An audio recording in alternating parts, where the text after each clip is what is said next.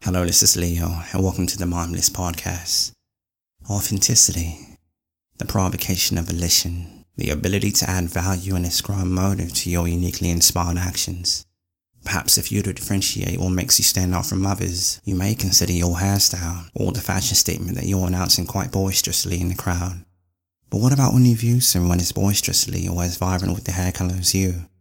Do you add more shock value to appear different? This is why being authentic is more of a question of embracing what's genuine opposed to a facade. Because the moment you're willing to place your moral assessment firmly into the ground and remain inert regardless of criticism, is the moment you will appeal to the notion of authenticating your courage, esteem, and cognitive flexibility.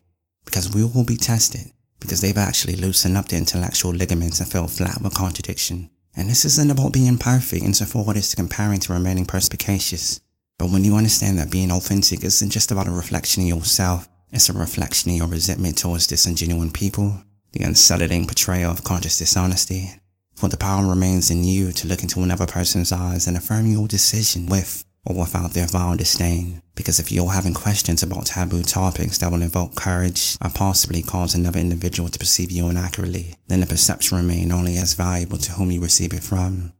You can either fall victim to the authenticating your morals for the greater good of the tribe, or endorse the real sense of identity that you would have to protect and heavily construct in handling real situations that will not willfully respect those endorsements.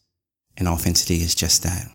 The empowerment to not fold your cards when life is bluffing a real flush in hopes of removing you from the table with your identity. Be you. Be authentic.